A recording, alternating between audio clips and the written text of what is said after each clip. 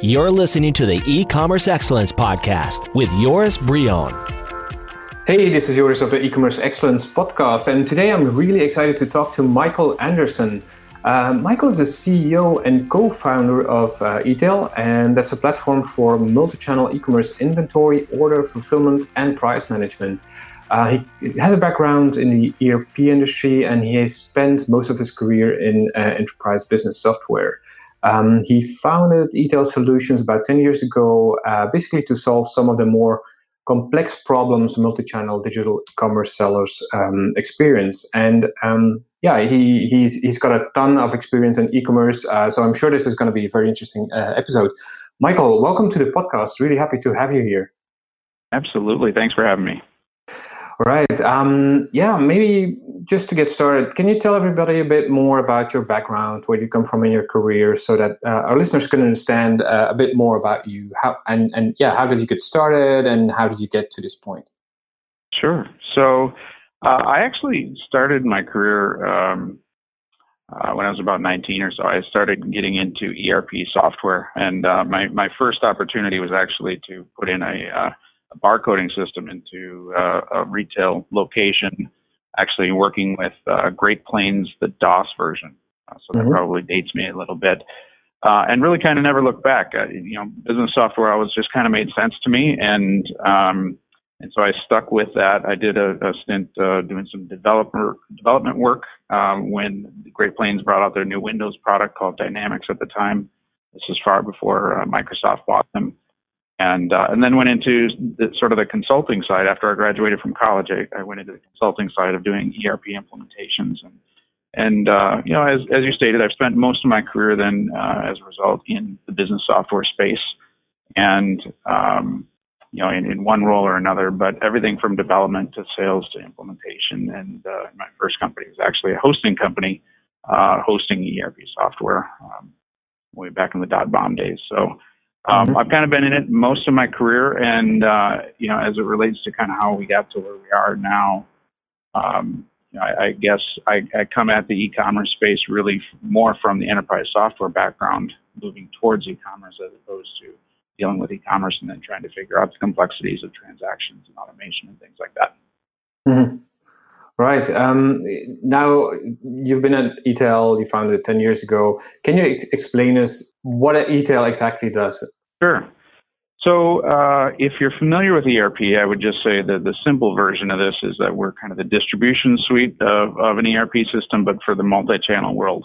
But for those kind of not familiar with that terminology, what we effectively set out to do was to solve the challenges of selling across multiple online properties with a single, per single SKU. So if you've got a single product and you're selling on, Amazon and eBay and your website, and maybe nowadays it's Walmart, and also Google is launching a marketplace, right?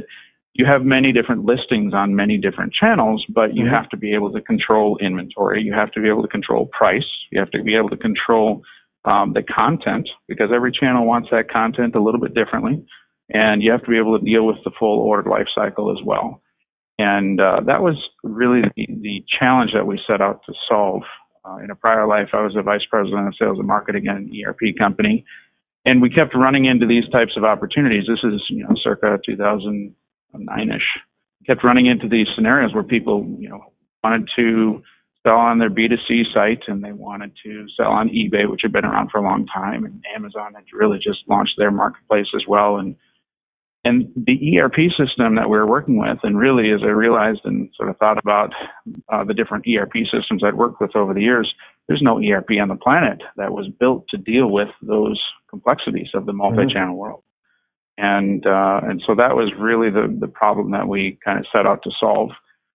We were fortunate enough to land a fairly good-sized opportunity that sort of helped us launch the company.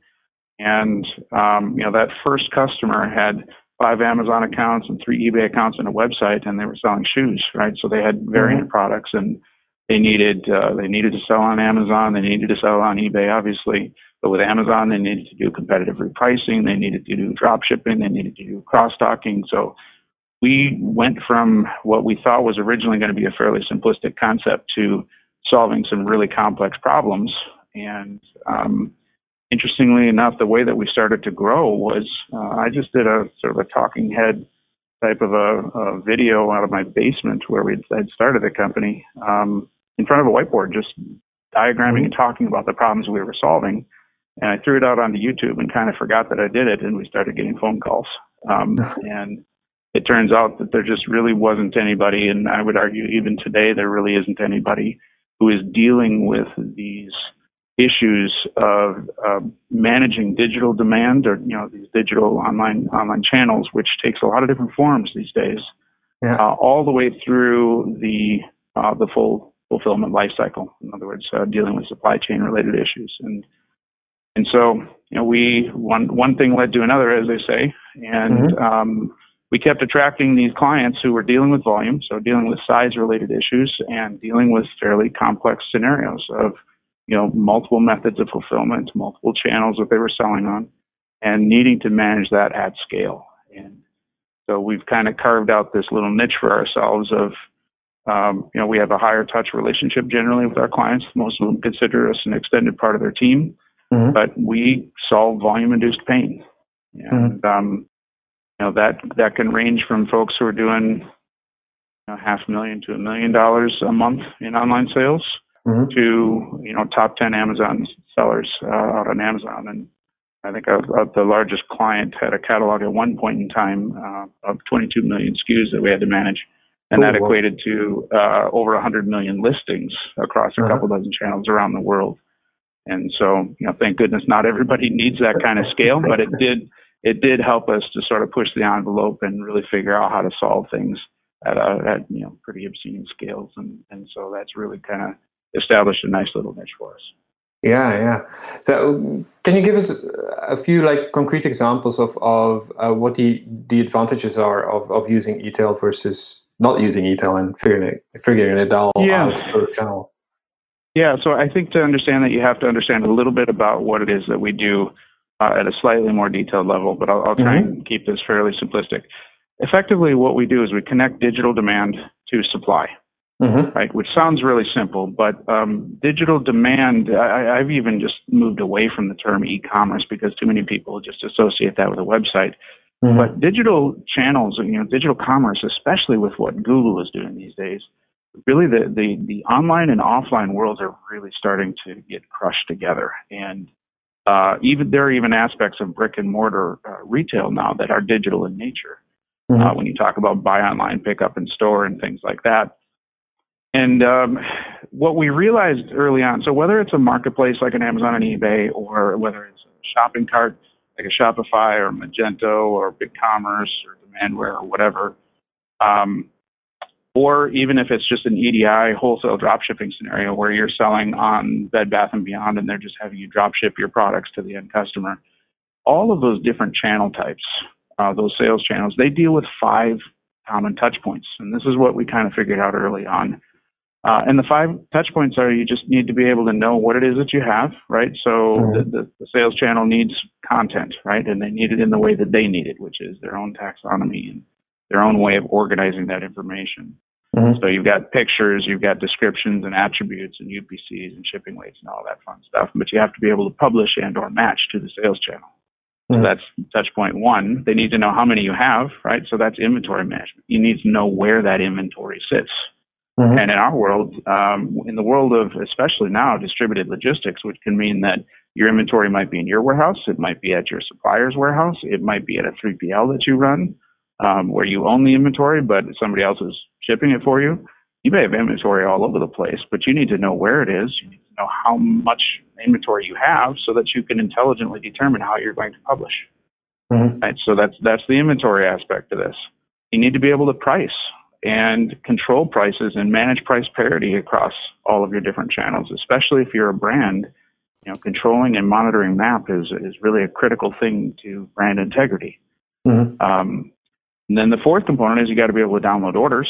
So downloading orders sounds simple, and sort of that component of it is, but then knowing what to do with the order across a distributed footprint of potentially many different locations and or many different fulfillment methods is a fairly complex thing. particularly in this day and age where you're trying to meet the demands of seller fulfilled Prime on Amazon or any of these other guaranteed shipping programs across the other marketplaces. Consumers expect their product in 2 days or less now. That's just a thing. And so you have to know where that inventory is in the first place in order to be able to route the orders intelligently, and then you have to be able to make sure it gets shipped on time and all that good stuff. So we're also an order management system that uses or can leverage up to 7 different fulfillment methods. And then we've got distributed order management on top of that, which is basically a fancy way of saying that the system will figure out every possible scenario of how that order could be fulfilled within the timelines required and the business rules required, and route it to the most efficient place, saving, increasing margin after the sale. And then after that, you have to be able to publish tracking information. So you got to get the tracking back out to the originating sales channel. So it's 5 basic touch points, but even in just explaining the 5 basic touch points, you can hear that there's just a tremendous amount of variables to deal with. Yeah. And we figured out that if you could normalize the 5 touch points and let the system and the platform deal with the eccentricities of the individual sales channels and normalize the business operations to manage those 5 touch points, that becomes a foundation for scalability and automation. So that's the biggest problem your clients have when they come to you, not being able to scale enough because they have the whole logistics behind it that's not really following. Yeah, that is a very, very common problem. We run into scenarios where people have, reached 6 or 7 figures a month in online sales, and that could mean that they're a large reseller, which is kind of our legacy client base, people with really large catalogs, selling a lot of products in a lot of places, versus now, obviously, the shift over the last 1.5 years and 2 years has been that brands are going direct. And so brands are now just figuring out or running into some of the problems that resellers have been facing for years. But oftentimes, depending on the brand, they're experiencing it at even more extreme scale because brands generally have their inventory already in multiple locations, whereas a lot of resellers don't have a tremendous number of locations unless they extend their supply chain. Right. So we're seeing different types of organizations have different needs, but generally speaking, visibility to where that inventory sits, what it's going to cost to be able to get it to the end customer has to be the starting point in order to determine how you successfully publish across your different sales channels and knowing what commitments you can meet and so forth. And doing that at scale requires that you have a very integrated approach to looking at the digital commerce world. And whether it's a brand or whether it's a reseller, really anybody who has experienced a certain amount of success in this space generally does that by putting together a number of different systems and or sort of custom building their own systems. And many times we get brought in to sort of help them out of the corners that they've painted themselves into. Yeah. So sales channels that you integrate with, you already mentioned Amazon, eBay. What else do you integrate with? I was looking the other day, and we've done hundreds of different sales channel integrations, but there are common ones, of course. So you have the major marketplaces, and we work with pretty much all the major marketplaces and a lot of the various countries that they sell within. We're a multi-currency platform as well in terms of the pricing engine and dealing with all of that. And then, the major shopping cart platforms that you run into. So everything from the big boy shopping carts to, the Shopify's and BigCommerce of the world, and a lot of custom shopping carts. And then more and more as we continue to work with more brands, especially the larger brands, they generally are doing a lot of what we started out calling just endless aisle drop shipping. We're hearing terms like wholesale drop shipping, basically the same thing. It's where you're partnering with a large retailer who's got a solid online presence. They want to offer your products on their website, but they don't want to carry the inventory. So they just want to drop ship them when they sell them. And so, especially as we run into more brands and work with more brands, they've got a lot of those types of relationships. And so they're more one-offs and it's a lot of EDI type of work. But if you take all of that into consideration, we've done hundreds of implementations across a lot of different types of channels. And we know that that's going to continue, right? I mean, so that's why I think kind of normalizing down to those 5 touch points has been so critical for us, because we don't have to figure out how to do those things anymore. We just have to figure out how that channel wants to see it. Yeah, right. That makes sense. Now, when people implement your solution, what's the outcome? What are the results that they see after implementing it? What's the impact on their business? Sure. Well, we have a statistic that we run every single year that we're fairly proud of. And that is that after implementing our system, within the first 12 months, our average client has grown by 108%. So wow. more than doubled in size on their digital channels. Wow. And that is actually a 8-year average for us. That's so impressive. We've been doing this for almost 10 years now, and that's the statistic. And the obvious question that kind of comes out of that I get every single time is, well, how? Like what's the secret sauce? Yeah, absolutely. That was going to be my next question. Yeah. And it's interesting because we certainly have tools that help really increase listing counts and help you get a lot more strategic in your pricing strategies and policies and things like that. And those definitely can help increase and drive top line sales. But more times than not, what happens is that when you get those first channels up and running, so we call it a phase 1 implementation, when you get that foundation in place where the catalog is loaded, you're connected to your sources of inventory, and now you just got to figure out how to start merchandising and leveraging that. Mm-hmm. What ends up happening is every channel that you add becomes a lot less work. So if you think about it this way, if you didn't have a single source of truth to manage all of those 5 touch points that I talked about, mm-hmm. what ends up happening is you say, okay, well, I want to add, let's say Google. Google's a great example because they're standing up a brand new marketplace. They're pitching this concept of a universal shopping cart. They have more eyeballs in the top of funnel product searches than anybody else on the planet. And now all they're doing is they're trying to just increase the efficiency, reduce friction in the transaction, and actually provide the ability to check out with Google, which then will make them compete with Amazon's bottom of the funnel, right? Mm-hmm. So great example, the new shopping cart, and people want to get on it. Well, if you didn't have a single source of truth for those 5 touch points, you would end up trying to figure out how you deal with Google directly. Right, so you end up using their tool sets, going through their interface, uploading their spreadsheets and so on. It's learning how they're going to handle transactions, how do you handle customer service, all that stuff. As opposed to if you've got a single source of truth where your catalog is already loaded, and let's say you're already selling on Amazon and Walmart, and you've got rich content in place already. Now it's just a matter of, okay, we snap in the Google connector and we map the content and we set up your pricing rules, we map your shipping policies. And we launch.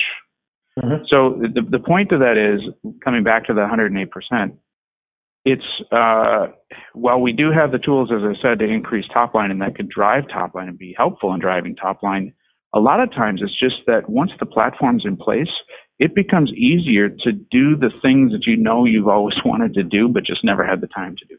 Right. Because the system is dealing with, it's an automation suite, so it's helping people to do things in a more automated way. It's reducing the amount of labor that's required to do a lot of different tasks. And so therefore people have more time. And most people, when they come to us, they know what they want to do. They just don't, they're so busy just trying to keep up with operations every single day. They just don't have the ability to execute. Mm-hmm. And so once the foundation's in place, getting on the new channels becomes a lot easier, and implementing the strategies and getting more creative with merchandising, getting more aggressive in pricing strategies, all of that stuff becomes a lot easier to do because you do it in one place and it manages all of your channels. Yeah. So it's that people are able to execute on their growth initiatives that they just weren't able to do before is what I attribute a lot of that growth to. Yeah, that makes sense. How hard is it to set it up?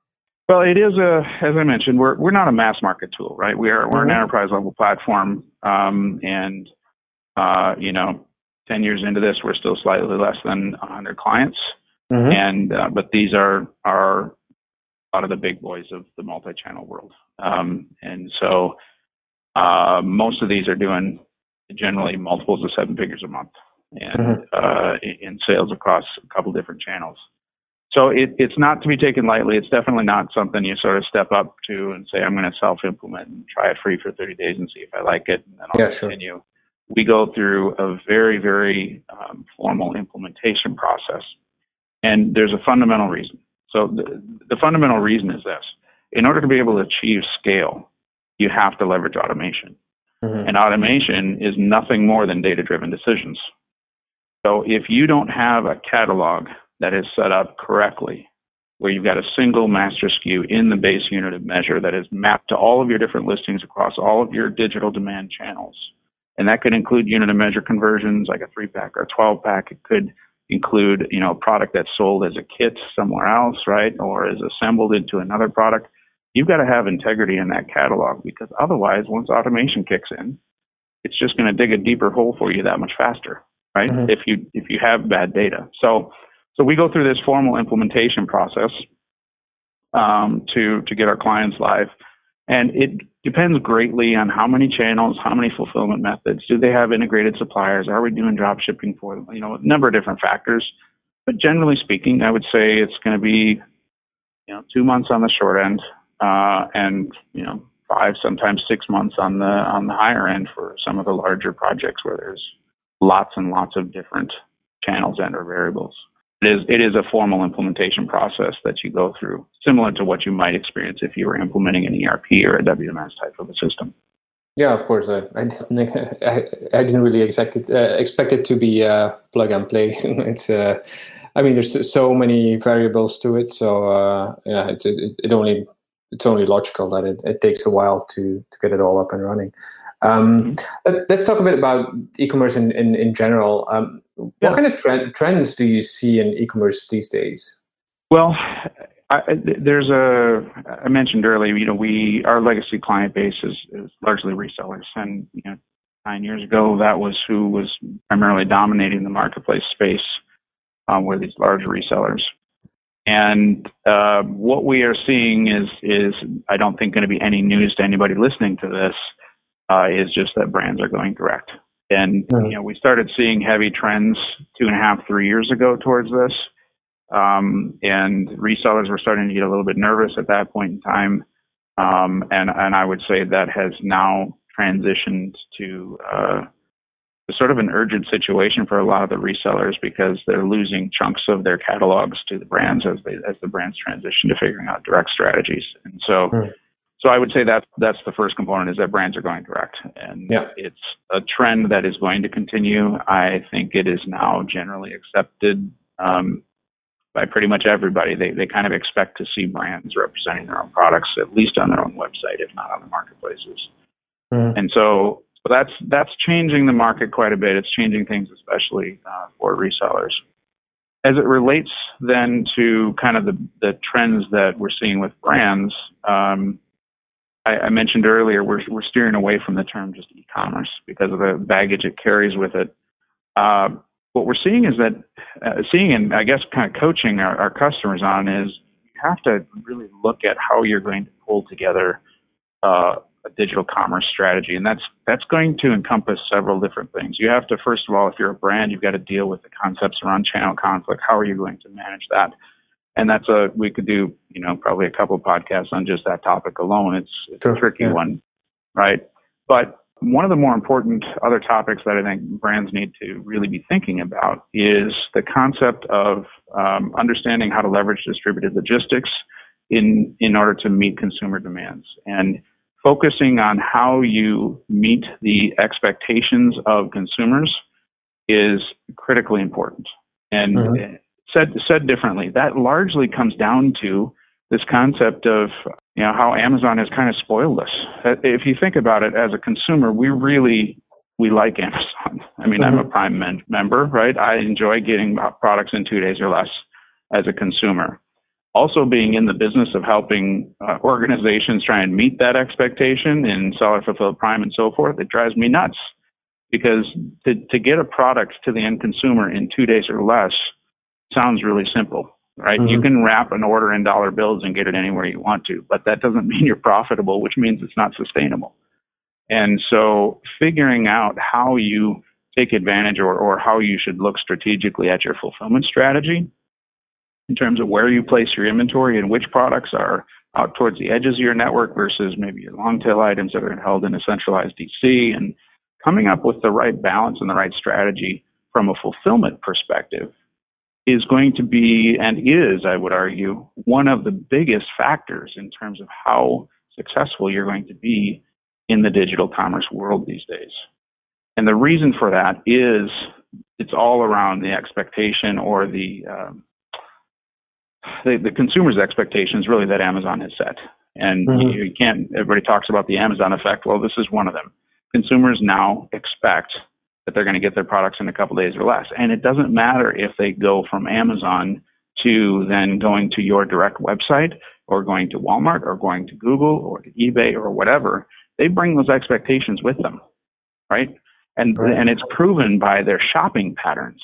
So if you go to most of the major marketplaces now, they've emulated what Amazon has done, which is they've got a little toggle on their site. And if you don't want to see products that can't get to you in some sort of an expedited fashion, they all call it different things, but basically 2 to 3 days, if you don't want to see those products, you can just basically shut those out of your search. So the impact on that, Amazon has touted that it's a 52% lift in sales by having the Prime badge versus not having the Prime badge. eBay and Walmart have also mentioned some statistics and conversations I've had. I don't know if they published it or not, but generally speaking, you're talking 30% plus lift in sales if you can get things there in a timely fashion, because that's how the consumer is shopping. And so if you're going to be successful in this space now, you have to think long and hard about what am I going to do from a fulfillment strategy standpoint in order to be able to meet those expectations. And that might mean that you've got a warehouse that you own, and then maybe you partner with a couple other 3PLs that give you a distributed footprint.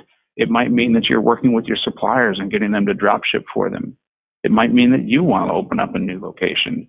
Or in the case of some of these large brands that we've been working with, maybe you want to take advantage of some of the master distributors you have in place, like the Ingrams or Cynics or D&Hs of the world, for example.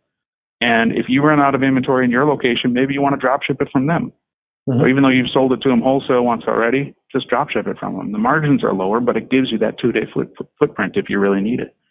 So there's all sorts of different ways to look at this based upon having the capabilities to deal with the variables. And but I think that fulfillment strategy to meet consumer expectations is probably going to be one of the dominant drivers here over the next year or two.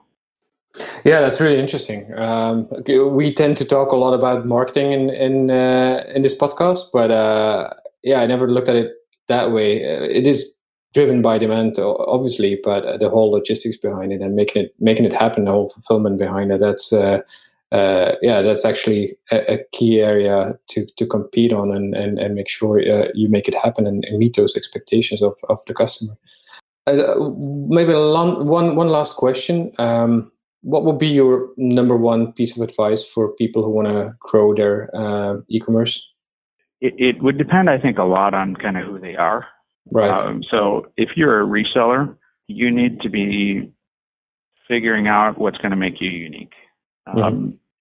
It is, over the years you get to, I've built personal relationships with a lot of our clients, obviously, over the last 9.5 years. And there are really large resellers out there, 7 figures, sometimes multiples of 7 figures a month, they might lose a single brand and that drops their top line revenue by a couple $100,000 a month.